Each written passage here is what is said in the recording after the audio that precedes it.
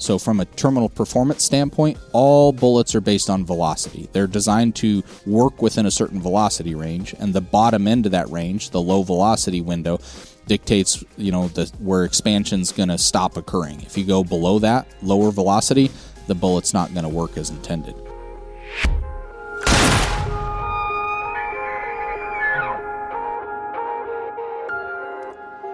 All right, what is up, everybody? I have my good friend to my right, Mr. Ryan Muckenherd. Ryan, you're generally across from us. I know, this is an honor. Yeah, doubly. Bestowing us with information, but we've got somebody else to do that today. We've got Jaden Quinlan, ballistician from Hornady, special guest, going to chat with us today on a topic that I know you and I are very curious about. Yes. I think we have some base knowledge there, but I think we're about to get a lot more knowledge. We're going to talk today about bullets and terminal performance. So essentially, what's happening to that animal, when it's hit by a bullet? How is that bullet, killing the animal? And then that should shed some light on kind of like bullet selection and kind of like lead us into talking about bullets. Yeah. Does that make sense? Jaden, how did I do there? I'm going to ask you. You're the ballistician. Fantastic, Mark. I couldn't have done it better myself. This thing's pretty... You wrapped it up. We're done here, right? Yeah. Let's go have a cold one. But Jaden, before we get too deep, we've known each other for a lot of years. Seen each other at a few shooting competitions. That you're a pretty darn good shooter, actually. But maybe tell us a little bit about yourself, a little bit of background, how you ended up at Hornady, and a little bit about, what you do there, which I know that's, like telling you to, hey, how about your life story in 30 seconds, but we'll give her a go anyway. Yeah, let's try it. I grew up in southern Colorado on a farm and ranch out in the middle of nowhere, 30 miles from the nearest town. So I didn't realize that private land existed, that you couldn't just go do whatever you wanted on until I was much older in life, so about as free as you could get. That's where I fell in love with shooting and ultimately ballistics. As many in the U.S., as a kid on the farm, you're given a .22 and go get after the coyotes and the prairie dogs, I had a .22 Magnum, so the cost of ammunition for me was way more expensive than like my two cousins I grew up with that had .22 long rifle. So I had to be a little bit more choosy on my shots. It was a lot more expensive to shoot. So that led into trying to figure out how to be better, which you could tie that right into ballistics, right? I mean, the more you know about that, the better off you are. So I really fell in love with ballistics back then. Kind of studied it as much as I could myself through whatever materials I could get my hands on. Back in that time, pre-internet days, you were kind of limited. So did that, fell in love with ballistics, did a stint in the military. That love of ballistics continued. Met the right people at the right time who made some phone calls on my behalf. Got some articles published as a writer that got me a little bit of not notoriety, but maybe attention from some of those movers and shakers in the industry. They made phone calls on my behalf and said, hey, we got a guy here that you guys should look at.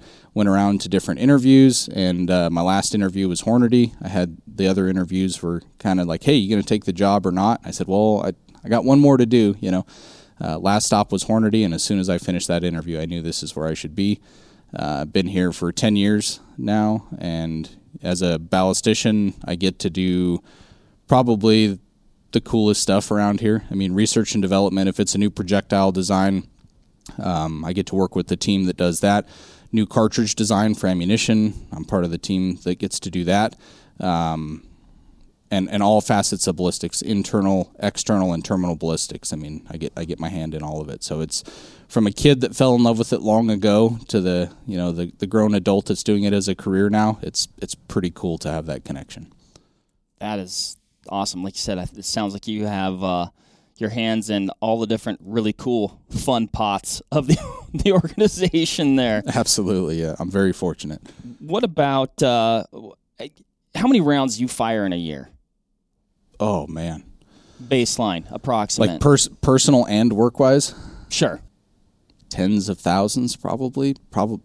It's hard to make a number. I mean, there's days where we'll be doing, say, a function test where I'm looking for something particular, and we'll shoot thousands of rounds in a single day.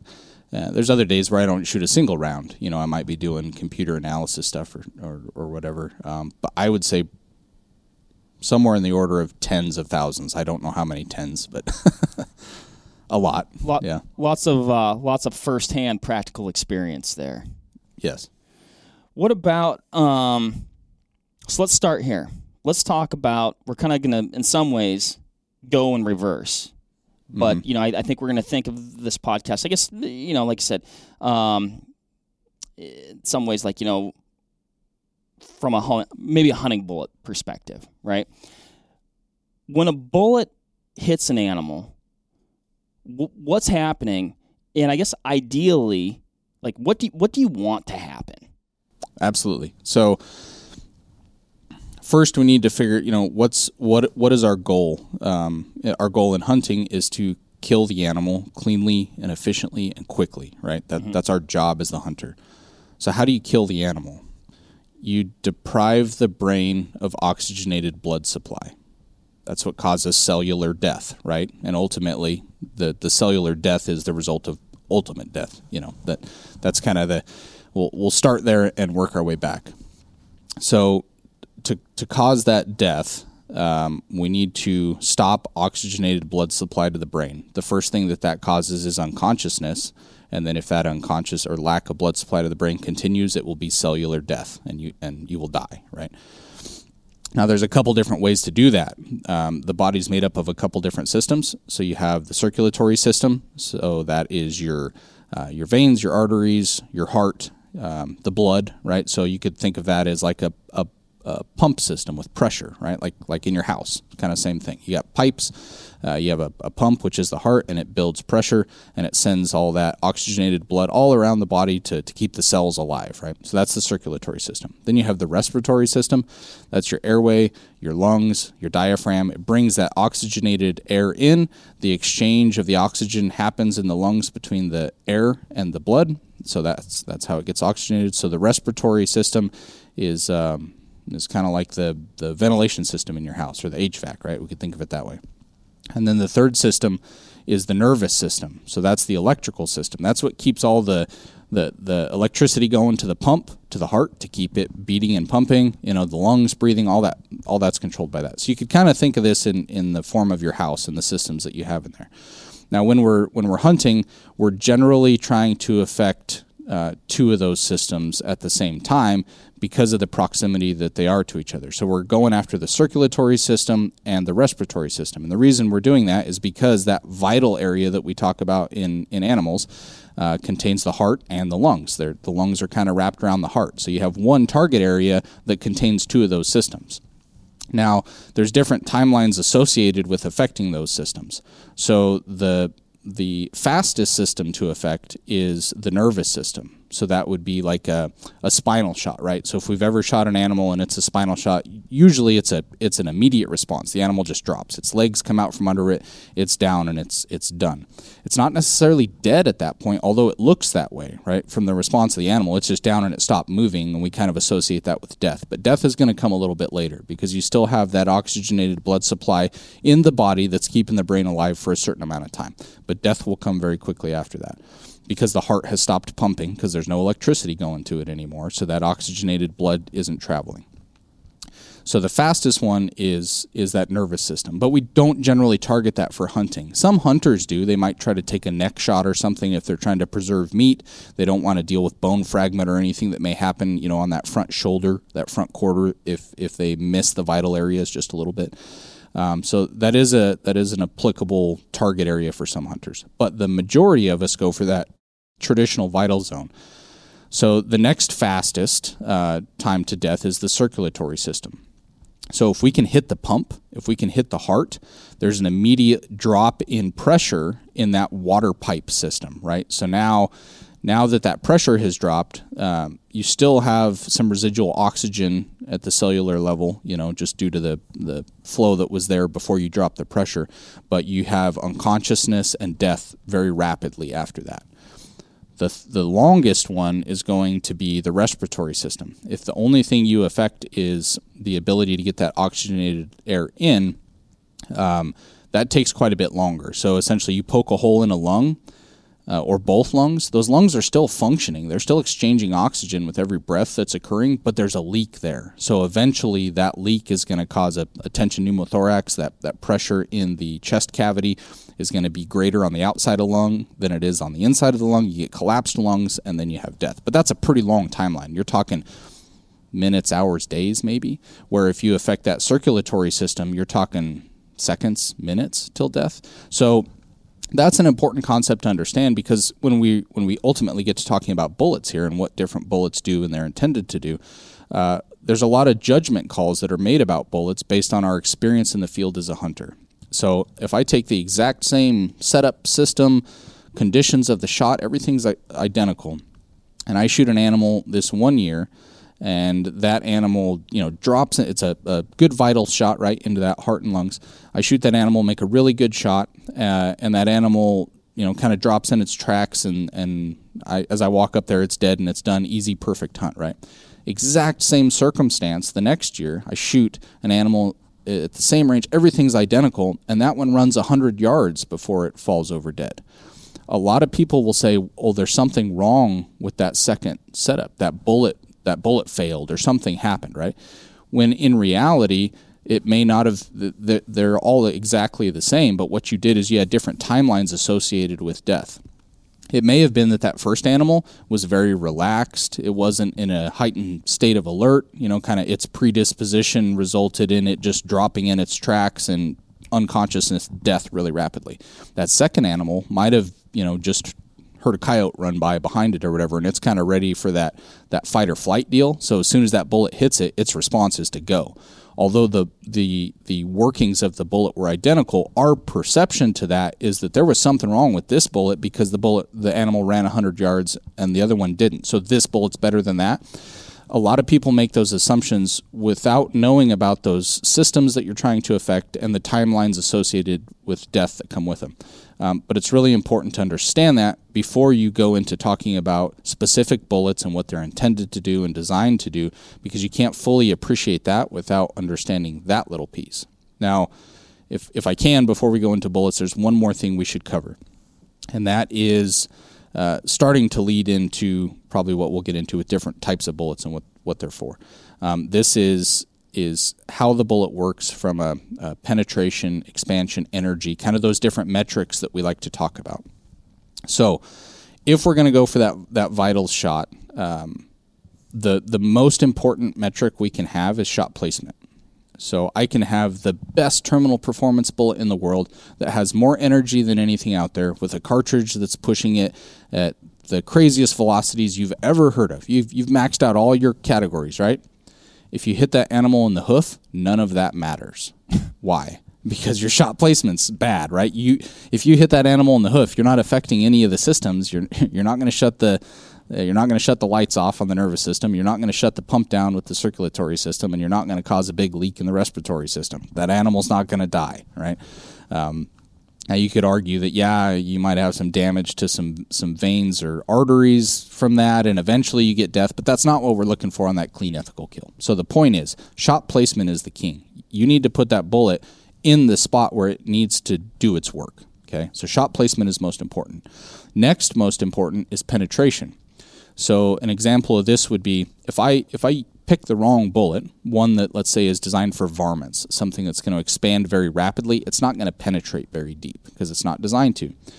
If I use that varmint bullet on a bull elk and my shot placement is absolutely perfect, it's not going to matter because I didn't get deep enough to affect those vitals, right? I didn't get to the heart and lungs.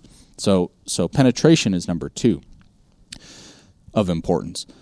Number 3 is expansion, because what expansion does is that allows us the energy that bullet has when it impacts the animal. The expansion allows us to dissipate that energy more rapidly into the animal, which is our goal.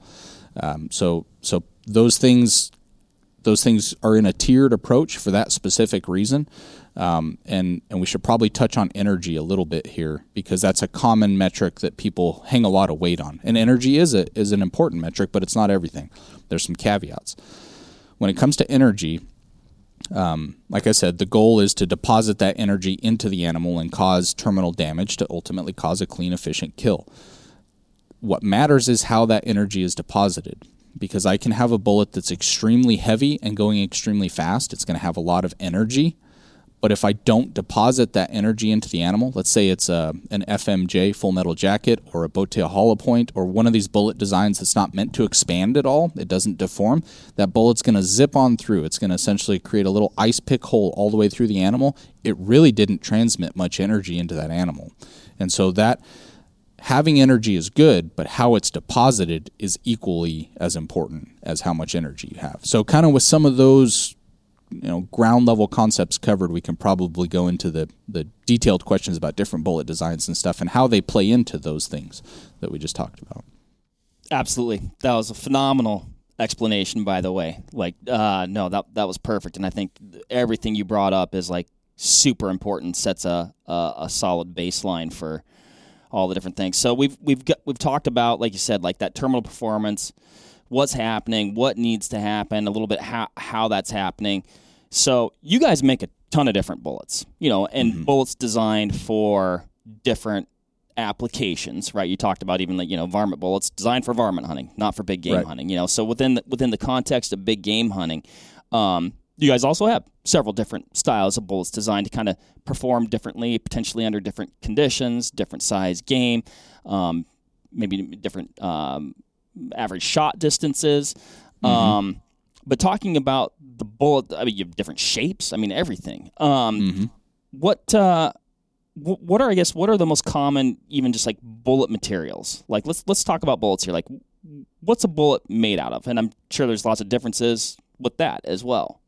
So generally you have two types of bullets. You would have a monolithic style and a cup and core style. So the monolithic style just means that bullet is made of one monolithic or single material. And that material is generally a copper or a gilding metal type of material. The cup and core bullet is made of that copper or gilding metal jacket on the outside. So that's what you see when you pick up a loaded round of ammunition or a bullet itself. That's what you see on the outside is the jacket. What's on the inside of that is a lead core. And that lead core, there's different types of antimony that's used, and so that's just how hard the lead is, essentially, how malleable it is, how much it wants to move.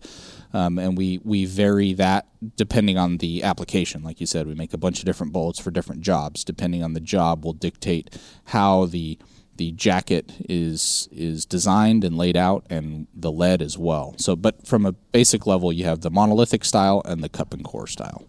Okay, gotcha.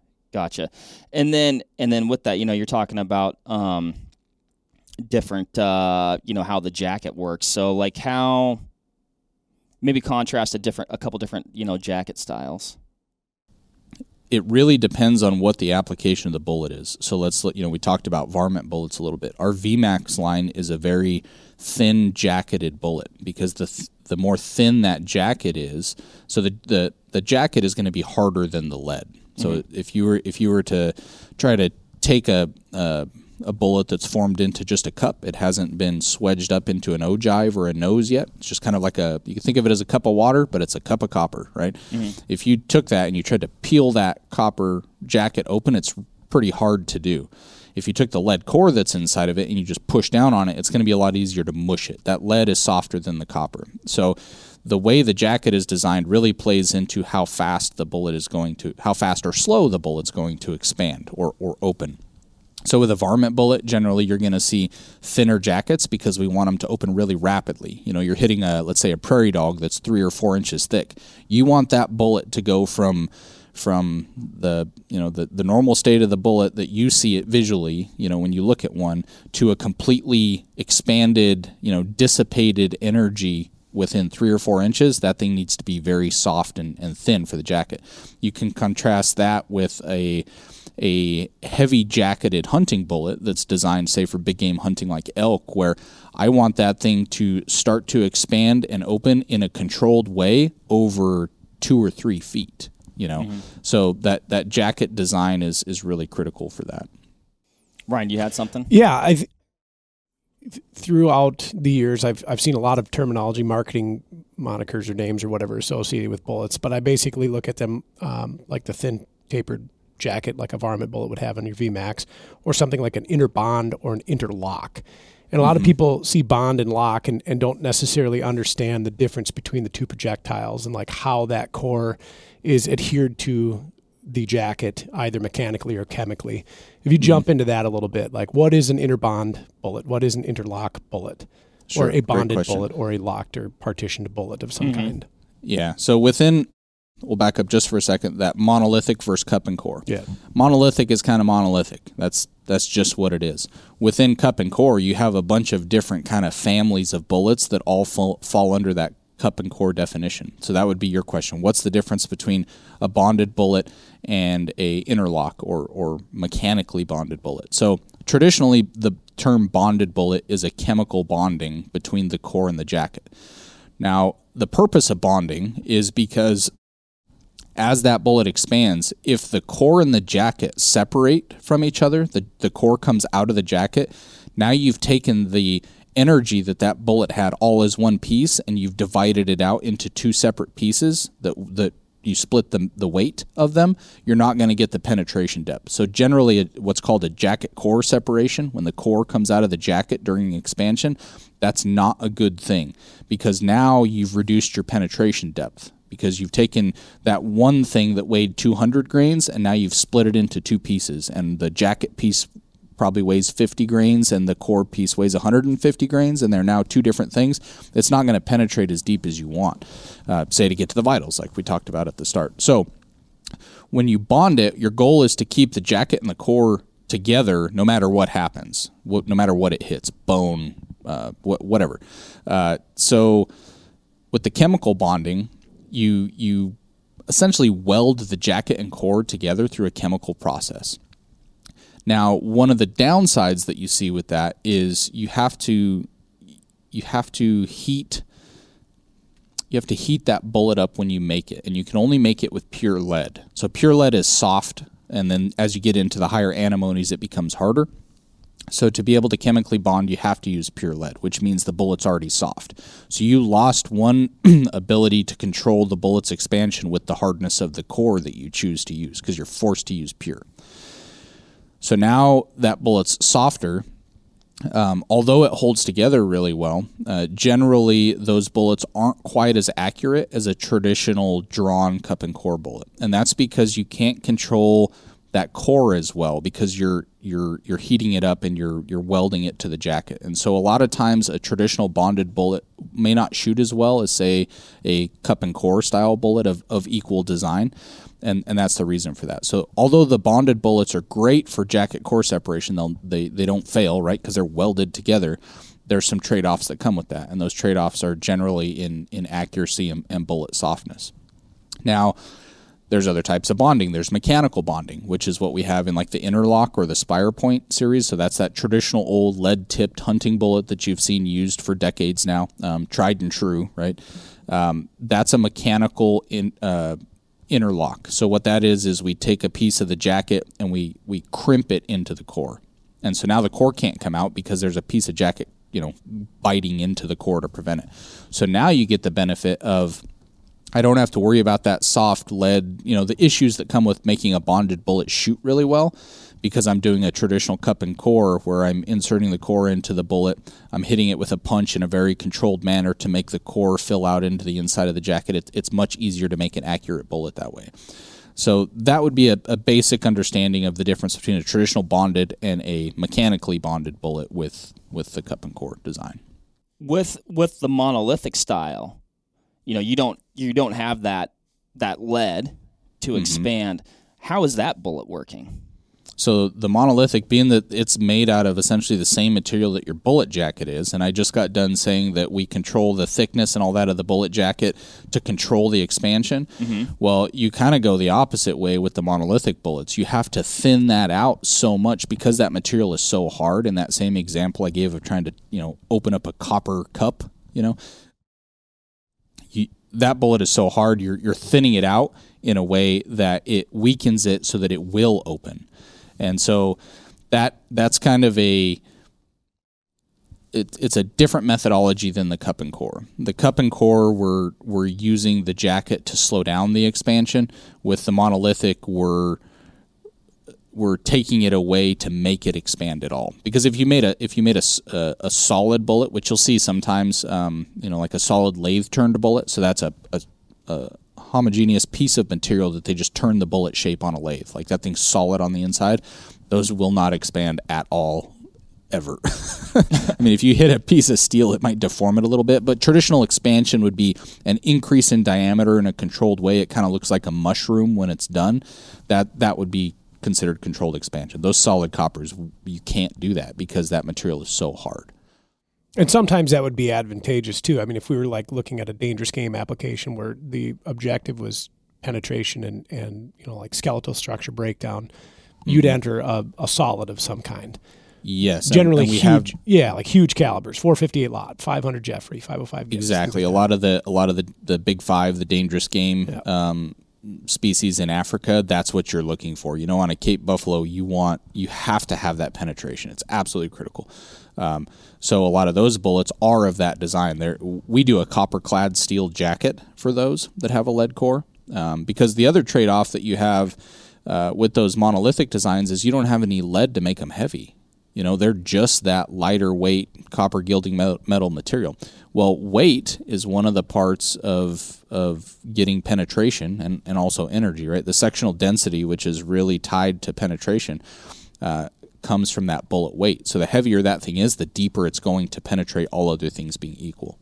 Gotcha. It's interesting, circling back to, when we were first got in this conversation talking about how that bullet performs, and you're talking about like a varmint bullet versus like, maybe something for deer, and like what it takes to kill that animal. It's like, well, you don't want that rapid expansion on the deer like you would for the varmint, and it's almost like a step up when you're talking about the deer versus the Cape buffalo. It's like a similar relationship of what you need to ultimately kill that animal, quickly and ethically. And it's like, for that, might want to go with a solid. Yeah. Mm-hmm. Yep, that's a great way to look at it, Mark. That's correct. What about Ryan? Did you have something? You look like you had No, something. I have got like a million questions because I'm sitting across from like one of the world's best ballisticians, so I'm like super excited and trying to contain myself. Well, before I go, Ryan, why don't you fire away? Well, I'm curious, and I don't know if I'm going to get, I guess, out of order in the sequence of things, but like as long as I've been in the industry, I've seen at least the American shooter changing mentality on bullets, like what is important. And I can remember when energy was king, and everybody was on that, and it was all about, we didn't want any bullet to exit a creature because that wasn't good. That was deemed a failure because it didn't deposit all that energy.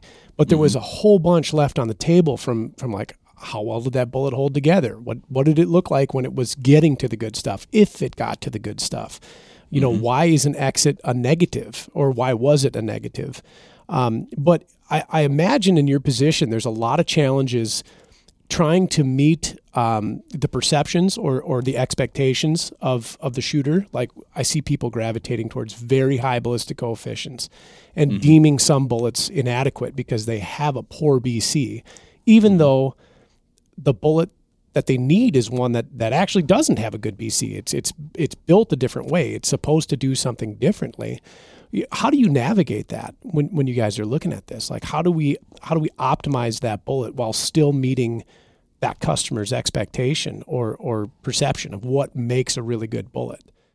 Great question. I think the best way to answer this is maybe to look at the evolution of hunting bullets a little bit. Yep. I think that'll answer it. So if we go back, 40s, 50s, 60s time frame, hunting bullets of that era are the old traditional spire point design. So that's usually a flat base bullet.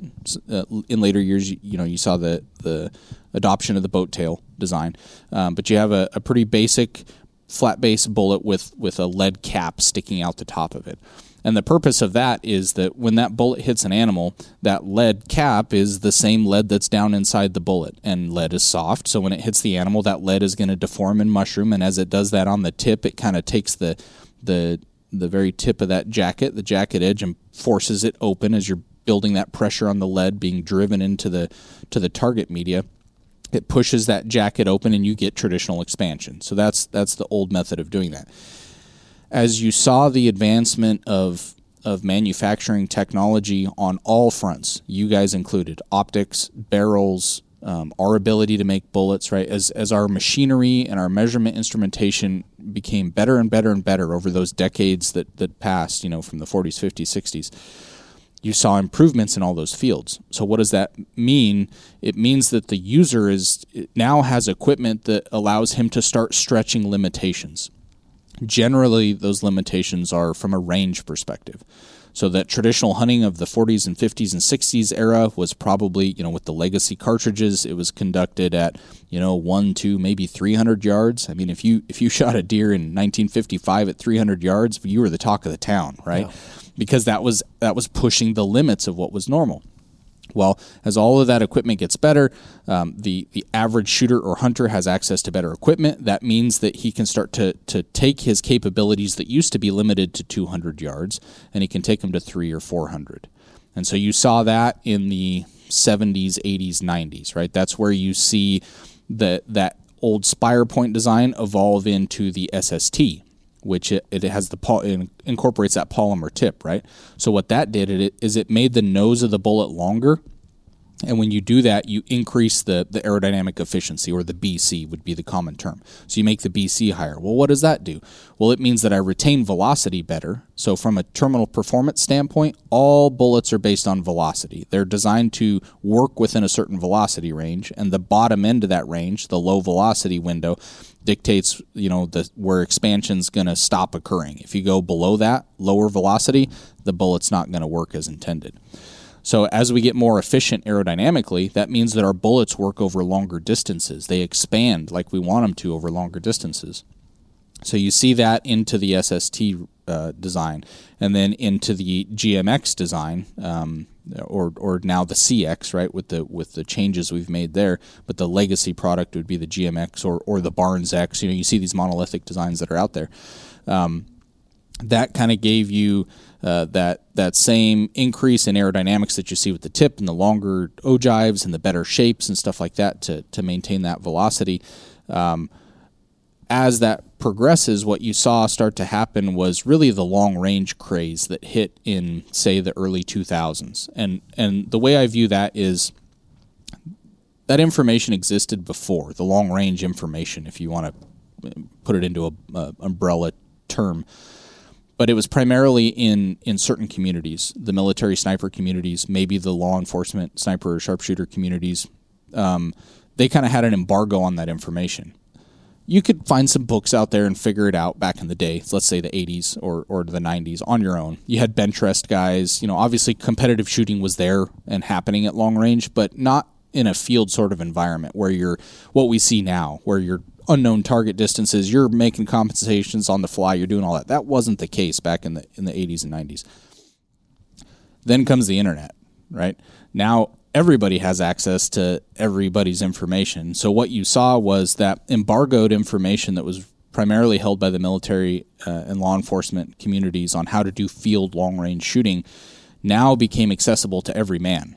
And so now what we've seen is the long-range craze, right? You guys have seen it on the products on your end. We obviously have seen it on our end.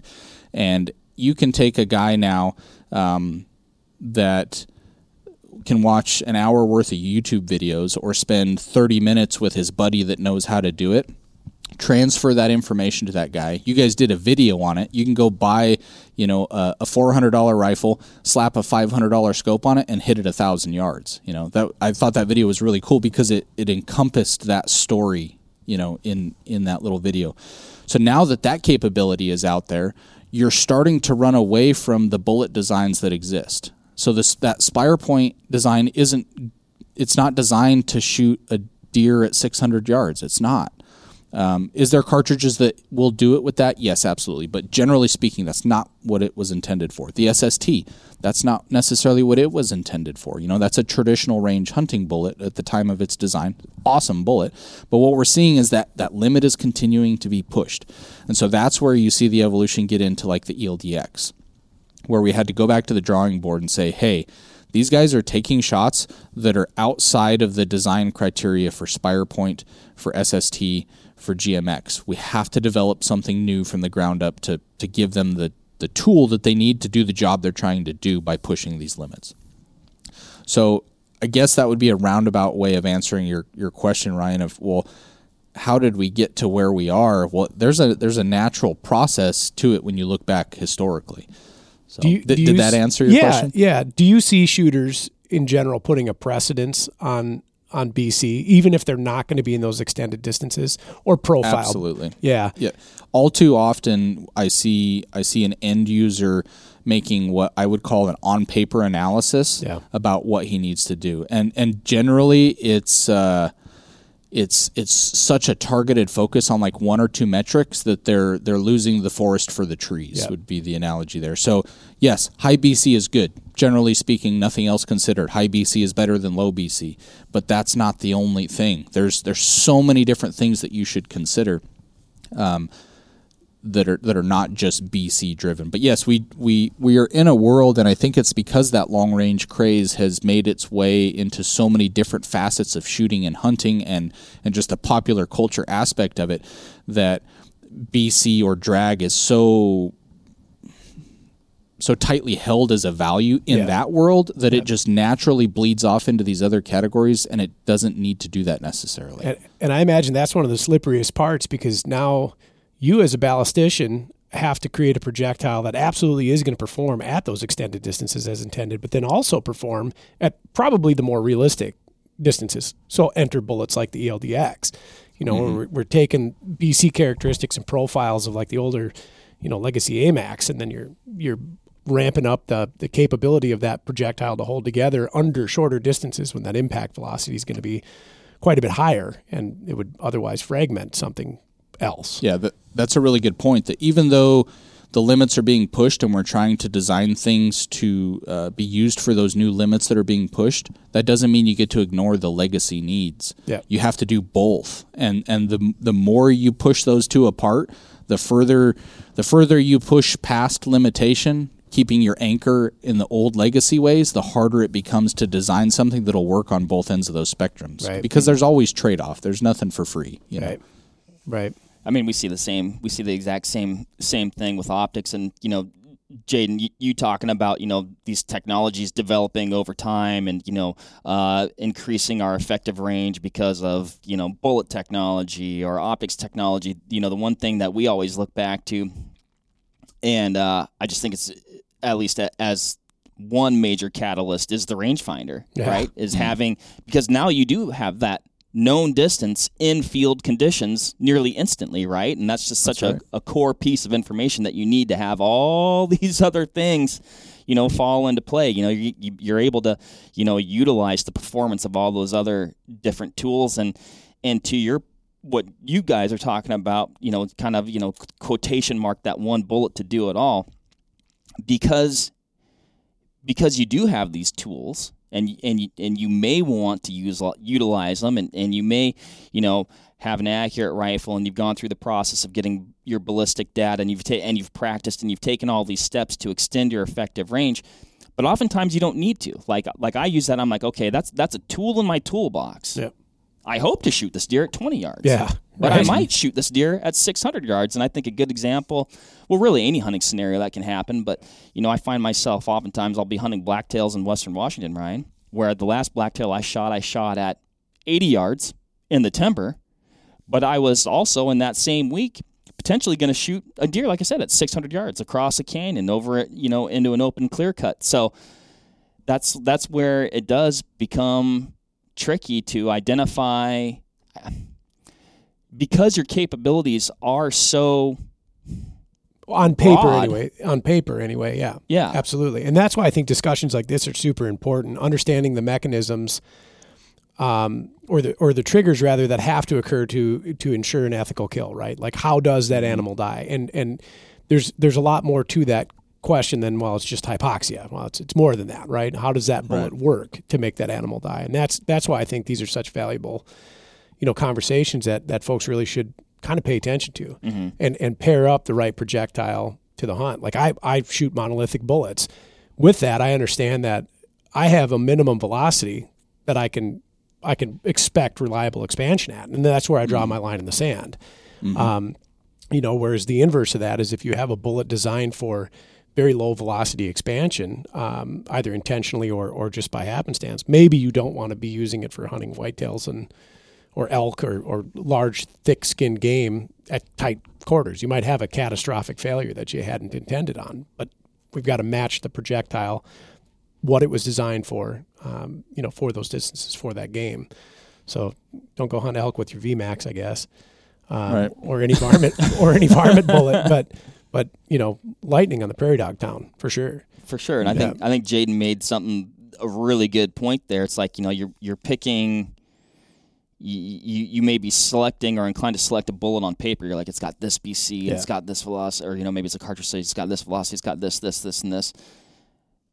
You might need that, and maybe something that has, a lower BC or whatever. Those variable change.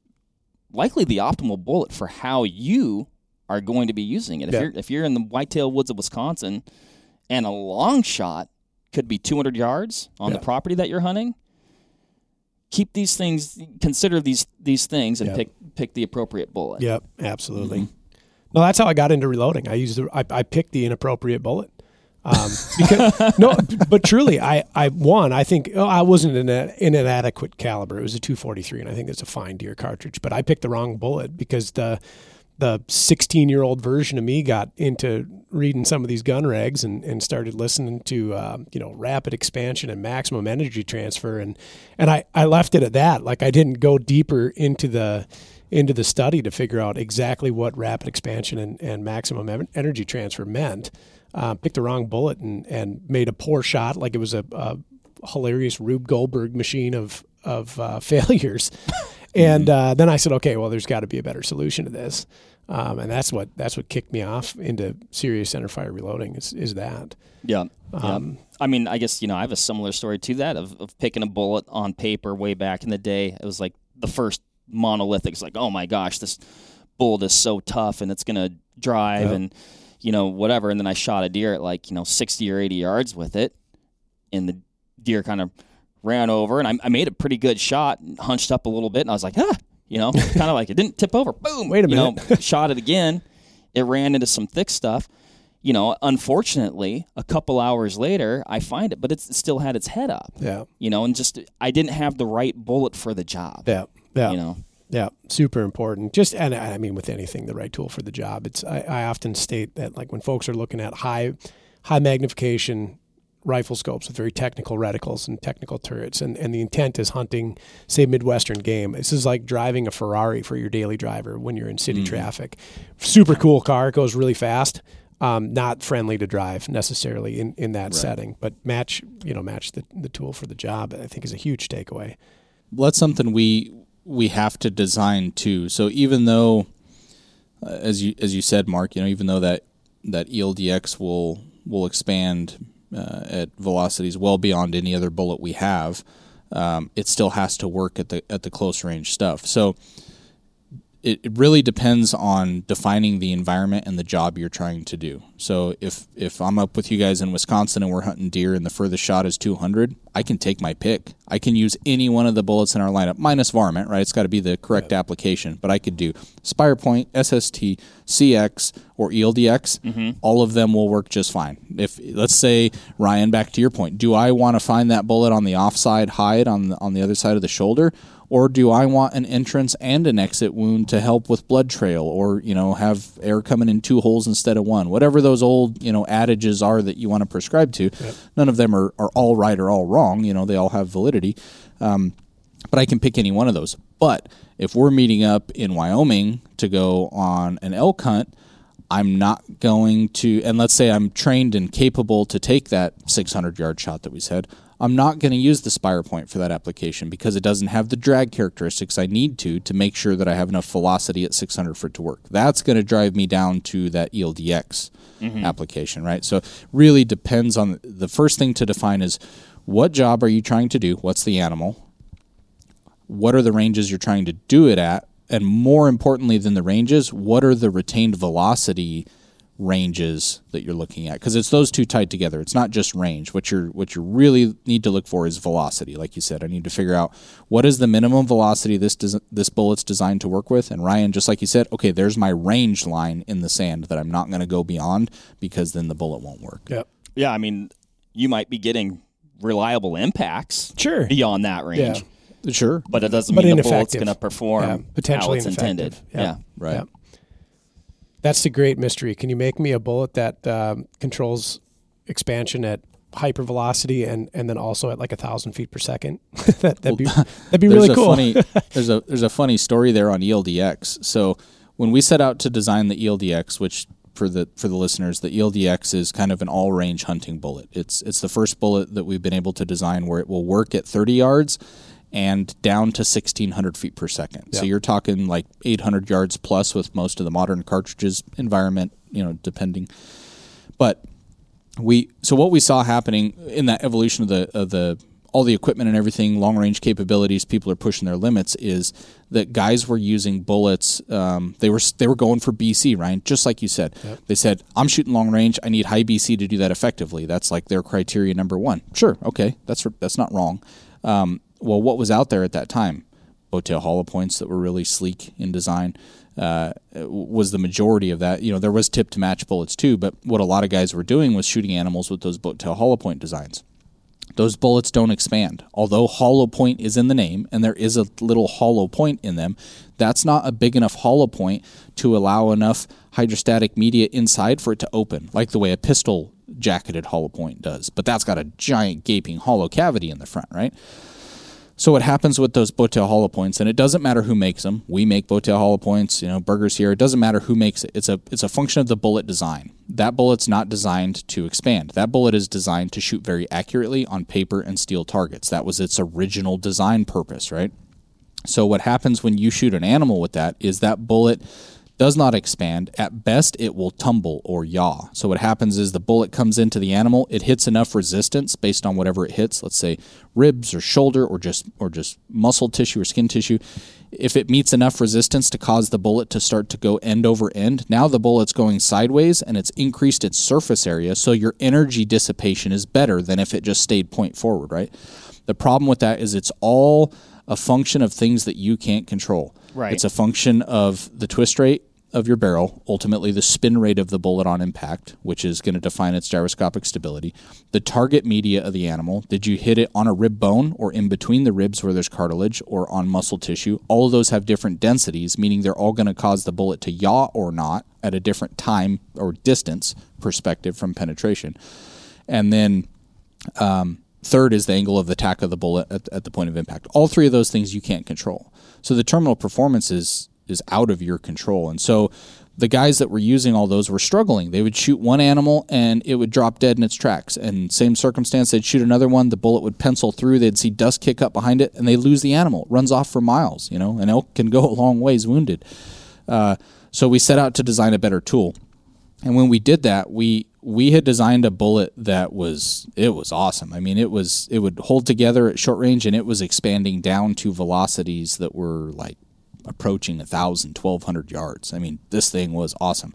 That was when we got our Doppler radar, and we're drag testing these bullets, and there was something wrong. Marketing was ready to launch the product. All those guys had their information; they were ready to go. And we came back from a long range radar trip and said, "Pump the brakes, guys! We got to stop. There's something wrong." That resulted in the discovery of what is now heat shield tip. So the aerodynamic deformation of some of those older legacy polymer tip designs of different bullet manufacturers. But anyway, to your point, like we thought we had it nailed and like the ultimate one-all bullet, right? Like doesn't matter what range you shoot it at, works the same every time, But what became the ELDX is really, really close to that. Yeah. No, what I think is always cool is anytime I get a new rig or I rebarrel something or whatever, it's like if it shoots ELDX, we're good. Okay. Yeah. And so like my first foray into it is always with that ammo and like, does it print? Okay, I at least know I'm good there. Now I can go experiment with different flavors and see if I can make something that I think is super cool or whatever. But if it shoots ELDX, it's like, okay, cool. Baseline of performance has been established. We're safe. Right. Yeah. Right. Yeah. Hey, Jaden, you were talking about the Doppler and what was happening to that bullet as it passed through the air. So what did you guys discover that led to that heat shield tip? Well, when we went out to do that long-range Doppler test, what we were doing was trying to gather the final BC numbers for marketing. That was the last piece of info they needed to launch the product publicly. and the numbers we were seeing did not add up. I mean, because you can take a bullet just based on its shape and make some estimates on what the BC should be, and it'll be pretty close within an acceptable margin of error. But we want fine-tuned exact numbers, Mm-hmm. So we had made the estimated numbers based on the shape, and then when we went out and tested it, it was nowhere near that. And some of the behavior that we saw in the drag curves was very abnormal. It did not look right. It did not look like it should based on the shape of that bullet. Long story short, I mean, a ton of testing and research and experimentation, we figured out that the type of polymers used back then and are still used by some manufacturers today, the bullet gets hot enough when you shoot it through the barrel, right? There's some friction that's occurring, and you have very hot gases behind it propelling it down the barrel. The bullet gets very hot from that, but also in flight, as that bullet is breaking the sound barrier, there's some heat associated with that, and the heat that was occurring between firing the bullet. The heat generated by the shock wave of it breaking the speed of sound, and also by environmental temperature, so meaning it would be worse on a 90-degree day than it would be on a 30-degree day, was causing the polymer material at that time of those tips to deform a little bit. And that deformation, that the ogive and the point of that bullet is really critical and plays into the overall drag characteristics quite heavily. It's very influential. And that was causing a degrading of the BC, higher drag, right? So what we figured out was that classification of polymer would not withstand that level of heat, and we went to a different class that would, and that's what you see now is the heat shield tip. So that tip is able to withstand all of the heat associated with firing and travel downrange. Would that be something that you would notice less at maybe a shorter distance, but because of the time of flight, it starts to extrapolate over time? Mm-hmm. Yeah, it's nonlinear, so it gets worse as time goes on. So you're exactly right. It is present at 100, 200, 300 yards, but you're talking such a, your absolute numbers. Let's say it's a fixed percentage. Let's say it's a 5%, just to throw some number out there.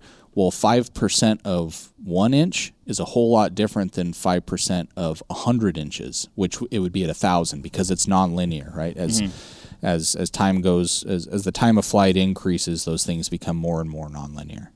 Fascinating. It is. We've talked a lot about the ELDX here, but I find that bullet, interesting. What's special about that bullet that does make it, versatile for those, I guess close in shots to further out shots? We had to go back to the drawing board on the way a bullet expands. So kind of back to some of the initial stuff we talked about in this conversation. So expansion and penetration are opposing metrics. And what I mean by that is if you want really, really long or deep penetration, you can't have a ton of expansion because as the bullet expands more, it gets more of a surface area. It's going to slow down faster and it's going to come to a stop at a shorter distance. Your penetration is less. So there's a trade-off there. What we needed to do was make a bullet that was heavily designed enough that you could shoot it at 30 yards and it can withstand that high velocity impact and expand in a controlled manner, but be soft enough that at 800 yards it could do the exact same thing. Well, those are two opposing jobs. Because if I build it hard enough to withstand the high velocity stuff, by the time it gets to the low velocity, it barely expands anymore at all, if not at all. So now I have super deep penetration, but no expansion. My energy transfer into the animal is no good. So we changed the way that bullets expand. And what I mean by that is generally, if you look at a wound cavity, or you could go look at ballistics gel images that do a good job of showing that, what you'll see is as the bullet enters the animal and it starts to expand, you see like a tapering, almost like a ballooning effect of the cavity, the temporary cavity of the energy transfer, and then it tapers itself back off, kind of a up and then back, right? What we did with the ELDX is we figured out a way to control the jacket flow on expansion in a way that we took that, what would be a balloon, let's say a volleyball-sized balloon, we took that and we took that same area that would take up of temporary cavity and we stretched it longer, meaning we made it not as tall, a little bit less tall, but longer. And so by doing that, you're taking up the same volume of You're depositing the same energy from a volume of wound channel standpoint, but you're lengthening it out. And in doing that, we could control the high velocity impact and the low velocity impact. It was pretty cool. We had never done that with a bullet design before. It was always kind of the old traditional, bullets hit and they open up to their max diameter, and then, the wound channel tapers off as the velocity's lost till they stop, and that is what it is. But this was a kind of a smart design bullet. Which brings me to a great question, or maybe a statement. You can't necessarily just model this, right? And then blow air at the tip of the bullet and make it expand and then get an idea of this. You guys have to shoot these things into different media, and a lot of them. And a lot of testing. That must take the development cycle on that must just be awesome. Yes, it can be either awesome or extremely frustrating, depending on how the testing comes out. Yeah. Yes, when we're designing a bullet for terminal, there is a ton of testing that's done in ballistics gelatin. Yep. 10% ordnance gelatin to be specific. There's a lot of that clear ballistics gel stuff that's out there. It's not the same thing, and it's not representative. Interesting. Yes, you have to have 10% ordnance gelatin, because what that is it's essentially a pig byproduct material through processing that is dehydrated and ground into a powder. So you have a mixture of bone, cartilage, organ tissue, muscle tissue, kind of everything, right? Anything that's not going to be used or is a scrap. You take that powder, you hydrate it with a certain ratio of water, which we are, 70% water is the common term, and then that sets up in a material that is a very similar density to your average of a body. So if you average the density of bone, cartilage, organ tissue, muscle tissue, all that stuff, you would get what 10% ordnance gelatin is. What you have with that clear ballistic stuff is it's more of like a fishing lure type material. It's synthetic. And so it's missing the moisture content that the ballistics gelatin is. So what happens is when you test a bullet in that, you don't transmit the energy in the same way because there's not moisture in that material. So although it's an attractive test medium, because you can take that clear ballistics gel and set it on the table and it's not going to rot. If I take a block of 10% ordnance gelatin and I set it on this table for a day, it's going to get nasty. It's going to decompose and stink, and just it's worse to deal with, but it's substantially more accurate on the results you're getting. So we start with the 10% ordnance gelatin. We'll do a ton of testing there. After we're happy with that, then we go test. We go hunt, and we cut animals open, and we see what stuff looks what it looks like. And I would say the 10% ordnance gelatin is probably 90% of the prediction of what will happen in an animal. It's extremely similar. Yeah, that's cool. Can you, with the ordnance gelatin, can you see into it, or do you have to physically, what can you tell from the outside, or do you have to get into it and recover the bullet before you can tell what happened? No, you can absolutely see into it. You can? Yes. So if, on our website, I know we have a bunch of pictures of that, especially if you go to the ELDX specific page, or there's a white paper that we wrote on that page, and that's got a ton of information in it. But yes, the ballistics gelatin's kind of like a goldish yellow color that's fairly translucent. You can see through it, especially if you backlight it or put lights underneath it. A lot of it depends on how you make it. If you make it bad, it will be really cloudy and it's hard to see through. But if you make it in the correct way, it's very, very easy to see through. We do also cut them open, to get measurements on the inside. But you can take measurements from the outside as well. Mm-hmm. Mm-hmm. What about, you look at how, and maybe it varies or there's an average, but how long does that? How long is? Okay, you want to recover the bullet, right? Yeah. Mm-hmm. Oftentimes on game, a deer is only so many inches wide, right? Mm-hmm. So oftentimes you don't recover the bullet, so you don't really know what happened. I guess I'm not asking this correctly, but you might be looking at to capture the bullet with its energy and everything, it has to go maybe further than the average diameter of, say, a deer or something like that. So then you're evaluating something that's happened after it's already potentially left the animal. Mm-hmm. So you can make some numbers to that. So when we're testing in research and development stuff, let's say this is an elk bullet. Well, we're going to make sure we have enough gelatin that it's an elk plus, right? So we can catch that. So we may have 40 inches of gelatin depth that we're shooting into to make sure we catch it. But just from an animal, you can sort of make some associations just based on the wound characteristics after you start to process that animal. You can see how far, so you have your permanent wound cavity. That's the material that the bullet physically displaced by its presence, right? That's the material that had to get out of the way of the bullet moving through it. Then you have the temporary cavity. The temporary cavity is that transfer of energy from the bullet to tissue areas outside of that permanent cavity. That's what we see in the ballistics gel very easily.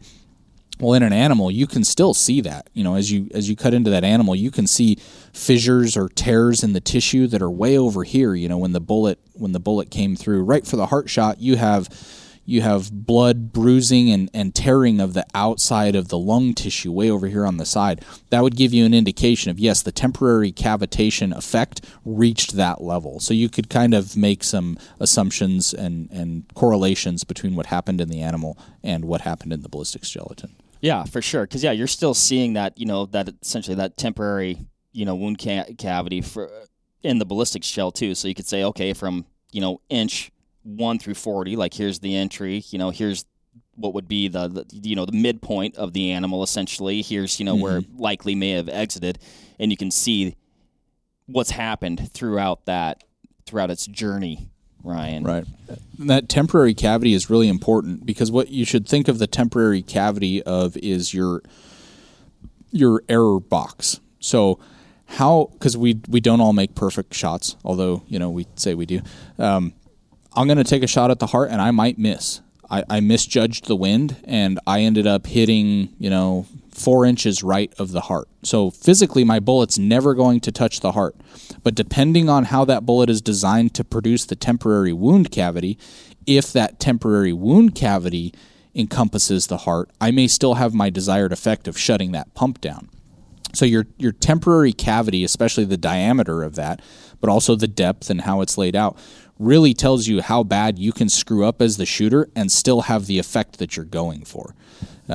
So that's a really important thing when you think about the wound characteristics of a bullet, is that allows me to know how much can I screw up and still have the job done the way I want it. Mm-hmm.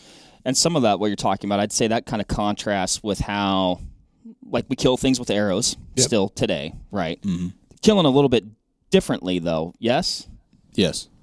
Yeah, so I'm no expert on arrows by any means, but an arrow kills by cutting, not by necessarily energy transfer that we've been talking about with a bullet, because an arrow doesn't have the energy.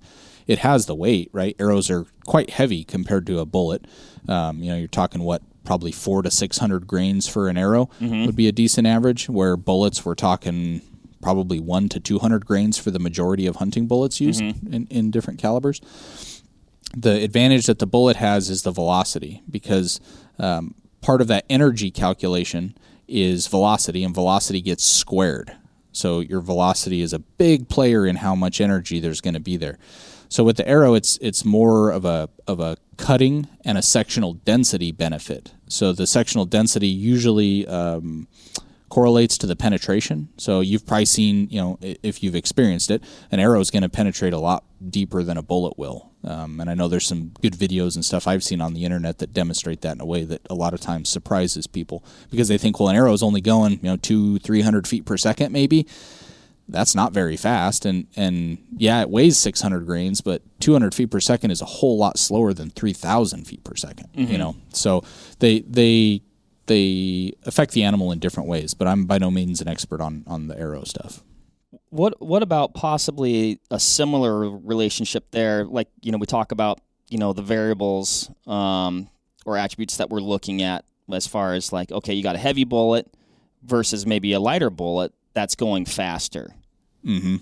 What could a person be looking at, when trying to analyze those things? So generally, let's say of the same bullet design. Yes. Right? As you increase velocity, generally you're going to increase expansion. As you increase expansion, you reduce penetration. Now, on the flip side of that, heavier bullet, probably going to be going slower, right? Because it's heavier. Let's say it's in the same cartridge, so it will be going slower. Mm-hmm. Slower velocity means less expansion. less expansion means more penetration. So that's mass not considered. That's how those two things play. So now when you throw bullet mass into it, that 200 grain bullet is going to penetrate deeper because it's heavier, just by default. That's back to the arrow, right? The arrow having that sectional density that makes it penetrate so deep. So from a selection standpoint, you really need to define what is the vital depth of the animal I'm trying to shoot, because the vitals depth on a deer is a lot less than the vitals depth on an elk, which is a lot different than the Cape buffalo, right? So remember the priority is shot placement first, penetration second. So I need to make sure that what I'm selecting is going to penetrate deep enough that I can physically touch those vital organs. If the lighter weight bullet will do that and the heavier weight bullet will do that, then you can start to assess things on different levels. Do I value recoil in this situation? If so, maybe I want to go with the lighter bullet. If it shoots the same level of accuracy and all those other metrics you're concerned with, if it'll do the same job, maybe I want to go with the lighter bullet because it will do everything I need it to do for this hunt, and I don't have to deal with crazy recoil. And I mean, from an ego perspective, yeah, sure, I have a giant Magnum with the heaviest bullet around, and I can, yes, I can suffer that recoil and not wince at all. But from a reality perspective, like we started this podcast with, sometimes you shoot a deer and it drops in its tracks, and sometimes you shoot a deer and it runs off and you have to follow up, just like you were saying on that one hunt, Mark. Recoil is a big player in that. If my recoil is so obnoxious and my rifle is so lightweight that after I touch a round off, I lose all sight of what's going on, if I have to make a follow-up shot, I'm going to be much less likely to be successful in that with that super heavy recoiling system than I am with a lighter, faster weight, or a faster, lighter weight system, if that makes sense. Yeah, no, it makes perfect sense. And I guess, another thing to think about is shot angle too. We don't always get that broadside shot, so you may need to consider okay, like you're talking about, hey, you want to reach those vitals. Well, how much of that animal does that bullet need to pass through to reach the vitals? And then have I selected the bullet that's going to perform good enough to do so? Absolutely. Or the backwards limit of that would be, I'm going with this system, and I know that it has X penetration depth. The only real shots I can take are broadside shots. Because if this animal turns frontal, like this bullet isn't built heavy enough to be able to make it through that brisket area and still get deep enough to the vitals, let's say on an elk, right? So because that's a big difference, the broadside shot on an elk versus a frontal shot or a frontal quartered shot or whatever. So then you may be able to say, well, I'm using this system because it meets all my criteria, but I have to limit myself from the perspective of the animal's orientation. Like I can't take a front quartered shot on this animal. I have to wait till it's full broadside. That would be another way to look at it. Yeah, for sure.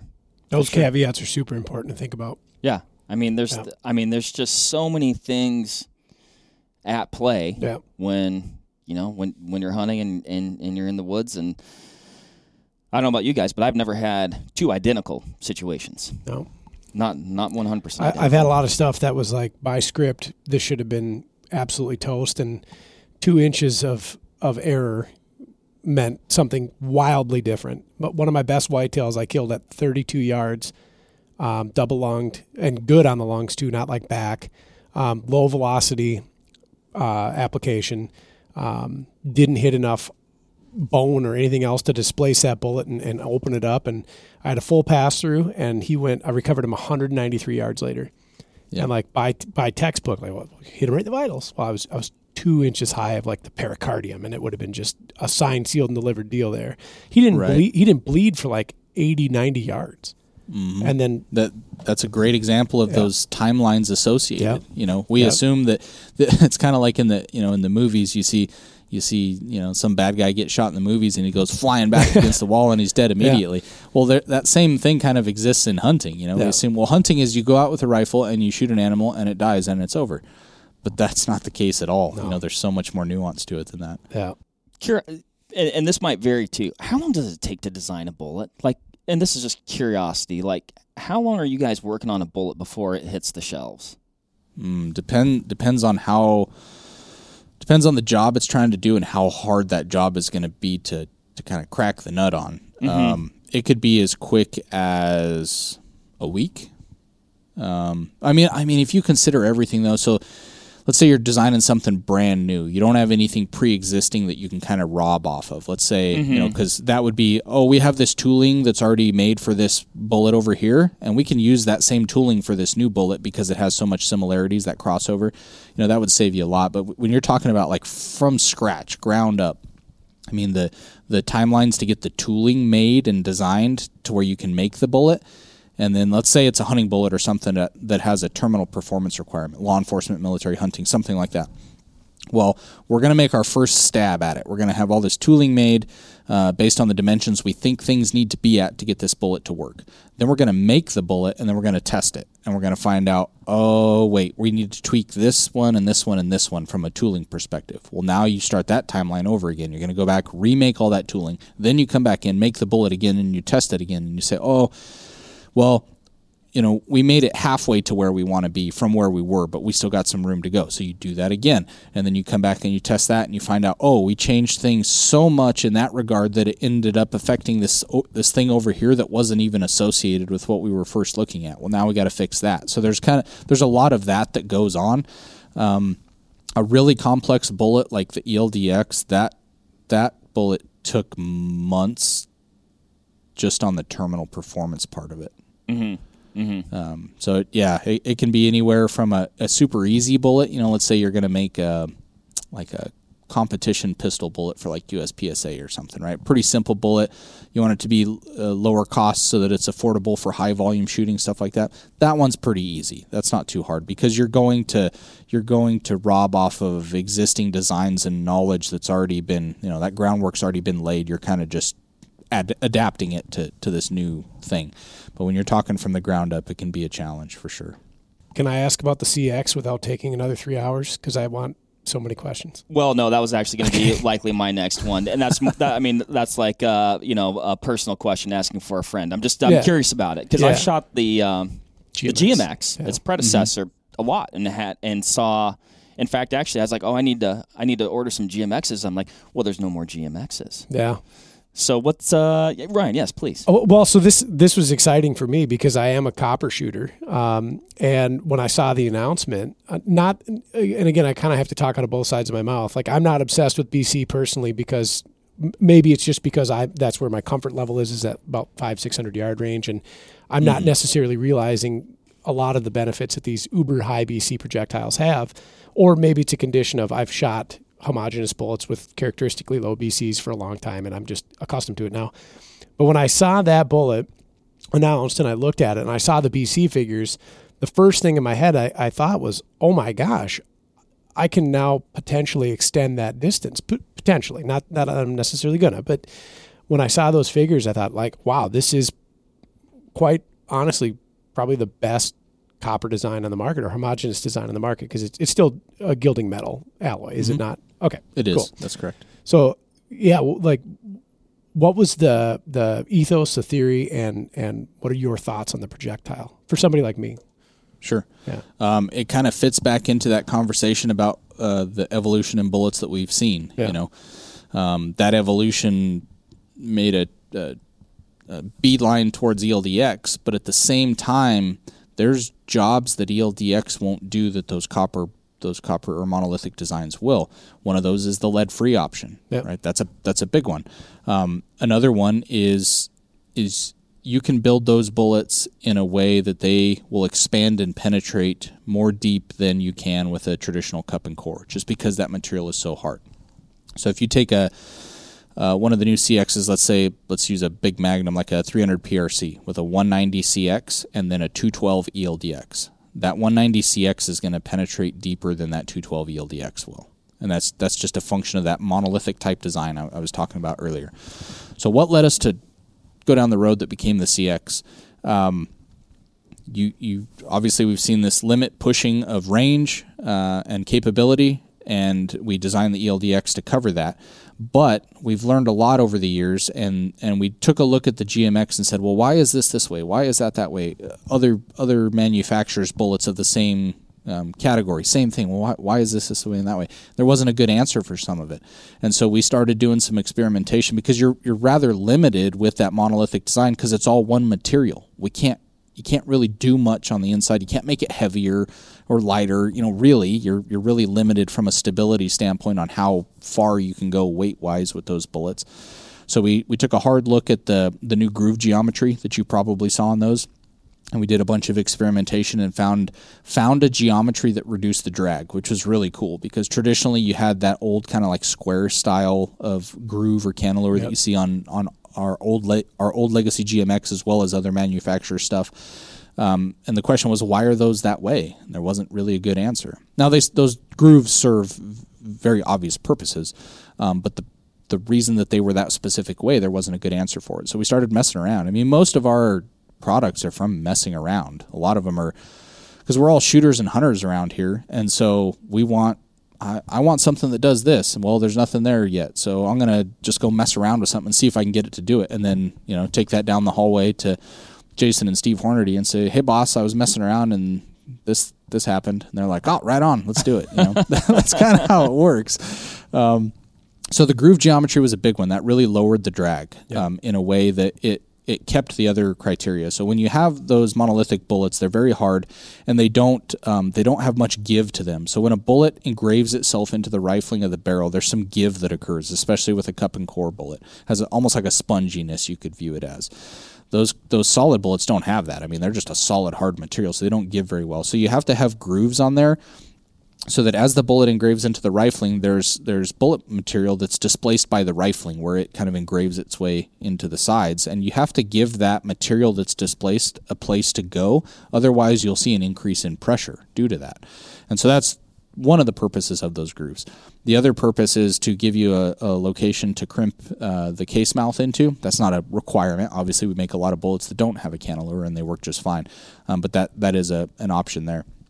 So looking at that groove geometry, we made some discoveries there and implemented that on the CX. That increased the BCs, or lowered the drag, to a point where it was now applicable to use the heat shield tip. So the old legacy GMX never had a heat shield tip because it wasn't applicable. So that whole heat shield tip discovery, there was a threshold, and that threshold was essentially if your G1 BC was above 0.5 and your muzzle velocity was above 2,600 feet per second, you could see tip deformation with the old stuff.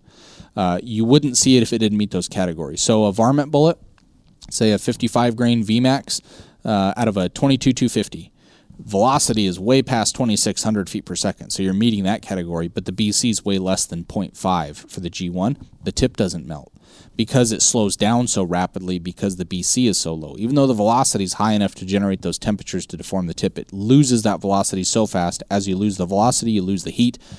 Nothing ever happens. The GMX fit into that category. None of those bullets were of high enough BC to justify the benefit of the heat shield tip. When we did those the changes to the grooves, that increased the BC enough that now it would benefit from the heat shield tip. So we heat shield tipped all of them. That increased it even more again yet. So that's why, Ryan, you notice such a big jump in the aerodynamics of the CX versus the GMX. And what that means is you can now, like you said, I could shoot these at longer distances if I wanted to. Yeah. Because the BC is higher, I retain velocity better. So I've taken my bottom end expansion window for velocity and I've pushed it down range a little bit. The other way you could view it, to your point, I may not shoot those at longer distances. I may keep them in the traditional ranges I've always used them. You're going to hit with more energy now because you're retaining more velocity. So you get a twofold benefit. If you want to push your limits a little bit more, you can. If you don't want to, you're just hitting that animal with more energy. Yep. No, I was very excited, and I think after you had mentioned this, like it wasn't a radical profile change to like the shape of the bullet necessarily. It was just minor tweaks that actually made very substantial and big differences. So It's not like there's this huge departure from convention in that bullet's profile and shape. It's just intelligent design changes that yielded very tangible results. So I'm excited. Mark, now that you don't have any GMXs left or you're getting dangerously low, I think we should go buy some CXs and we should load 300 Wisdom. I was loading 300 Wisdom last night. Oh, really? Right here. Should have called me. Well. That was awesome.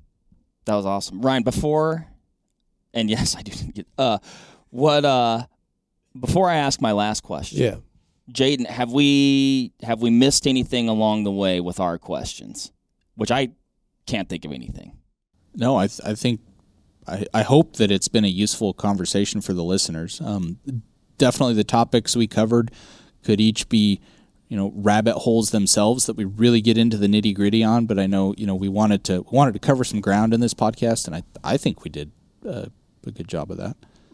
I know it's been incredibly enlightening for myself, and the crazy thing is like, I know we haven't gotten into that nitty gritty, but we've covered a lot of nitty gritty. Oh yeah. So that's been pretty cool. Yeah. Ryan, do you have anything else? I'm still kind of big fanboy situation over here. I'm trying to contain myself. We could write books. They have. I have them. I have them. With all this, so I'm gonna wrap it here. Yeah. I don't want to, but I am. Yeah. With all this like just crazy development and improvement and just like amazing bullet technology that we've seen, develop over time. What do you see as next? Like, it just seems like stuff's so good right now. Like, is there aside from laser beams, maybe that's it. Maybe you guys are working on that. I don't know. No, because that would ruin everything. Yeah, I agree. You're right. Where do we go next? I mean, somehow you guys keep doing it. Like, seems like every year it's like, interesting. It's better. I thought it was already the best. One of the coolest things about this field that I've found is I've never gotten, and not me personally that I'm anything to speak on, but I think in the field itself, we haven't gotten to the bottom of it yet. We make a big discovery, say heat shield tip. We get done with heat shield tip. Man, that's pretty awesome. That's a pretty cool discovery, and look how much it benefited the product, and this is great. And then 5 years later, here comes A-tip. Yeah. So what is after that? I know what we're working on right now that I can't speak of, but I think you'll continue to see improvements, and it may be the small percentage areas that we lack. We've really maximized a lot of different categories. You guys on optics are covering that. There's you guys are in the same boat, right? Mm-hmm. There's how much left to be desired is there? There's still some. There's some little things that we could try to do here or here. And a lot of times what we find is that prior limitations, you kind of have to reassess everything all the time. Because, let's say 5 years ago, we couldn't do this because of X limitation. Let's say it was a tooling limitation or a machine limitation or something. It says you can dream that up all day long, but you can't do it. The way technology is advancing, that limit may no longer be valid 2 years after that. And so you kind of have to constantly reassess. Like, it's a balance between where's the holes, where's the problems that we think we could improve upon, and how do those fit into what our capabilities are. And it's just this constant state because the capabilities are changing so quickly that what you thought was impossible yesterday is completely possible today, So do I think we go to laser beams? No, because that ruins everything. Correct. And, I mean, I'm a huge fan of a brass cartridge case with a traditional primer, with traditional smokeless propellant, launching a Freedom seed down a steel tube. I think that's cool. But when you look at that, we've been doing that for a long time. Not much has changed there. That's all the same stuff. So you see technology coming out in like the new cartridge case design type stuff, the polymer cases and all that kind of stuff. I don't think that technology is there yet in a way that it can confront the elephant in the room that is the current technology and its proven track record for over 100 years now. Right? The new technology comes and it's super cool and shiny, but it's prone to breaking and it's prone to failure, and we don't fully understand its limits. It hasn't had 100 years to flesh it out, right? But we do have that with what we're using now. And so I think you'll continue to see this technology that we've been using for 100 years in the brass cartridge case and all those traditional components I talked about. You'll continue to see those get advanced in those last little 3-4% advantages that exist here and here and here. You'll continue to see that. And I think at the same time, you'll probably see a branch continuing to, go off into the horizon of these new technologies and how to implement them. But I don't think they will eliminate the validity of the old ways. I don't think we're there yet. Mm-hmm. Mm-hmm. Did that answer it? That's a tough question, Mark. Bullets and cartridges, they're like the ocean. we're just, we don't even know what's out there yet. We're just, Yeah. exactly. We got new technology. We're always finding new stuff. Yeah. It is crazy to think about. I mean, 6.5 Creedmoor came out in 2007, and look at what it's changed the entire industry. That cartridge alone, and then the way that we shoot things, the way that we think about things, the way that we build scopes, the way that rifle manufacturers build rifles. Like something small like that has such a huge potential to be a catalyst for remarkable change. Mm-hmm. I know every year at SHOT Show, I'm so excited. What is going to be behind the big red H? Yeah. Well, and we've talked about this, but we're talking about like the technology and capabilities is kind of fluid, so you have to like reevaluate. But that's also like happened because of those same things. It's like I reevaluate like what I'm capable of, right? Yeah. When I started hunting, 300 yards, that was a poke. Yeah. Now you reevaluate. Like, well, now that isn't my limitation now. So I don't know. All super cool stuff. Like I said before, Jaden. Number one, appreciate the time and incredibly enlightening conversation, tons of great explanation. I know I learned a lot, and I think hopefully the listeners out there, learned a lot about bullets and cartridges today, because that was cool. Yes. Well, I appreciate you guys having me on. It was a great conversation. I had a blast. If we need to do another one, just let us know. I think we could probably dive into some additional specifics. So let's plan on that for sure. Cool. We didn't even touch internal or external ballistics, so there's plenty to go into. Now we've done it. We've opened the ballistics can of worms, if you will. But awesome. Well, thanks for the time. I guess everybody stay tuned for the next one, and we'll catch you on the next one. Thanks everybody for listening. See ya. Bye. There you have it, folks. Thank you very much for listening. As usual, give this video a like if you liked it, comment something below, and give us a subscribe to the Vortex Nation podcast channel. It would mean a lot to us. Also, why don't you give us a follow over on Instagram while you're at it, at Vortex Nation Podcast. We'd love to hear from you over there, and we'll keep you updated with all kinds of cool photos and videos from our adventures that we do here. Otherwise, we will see you on the next one. Thank you again. Happy hunting and shooting, everybody. Have a good one.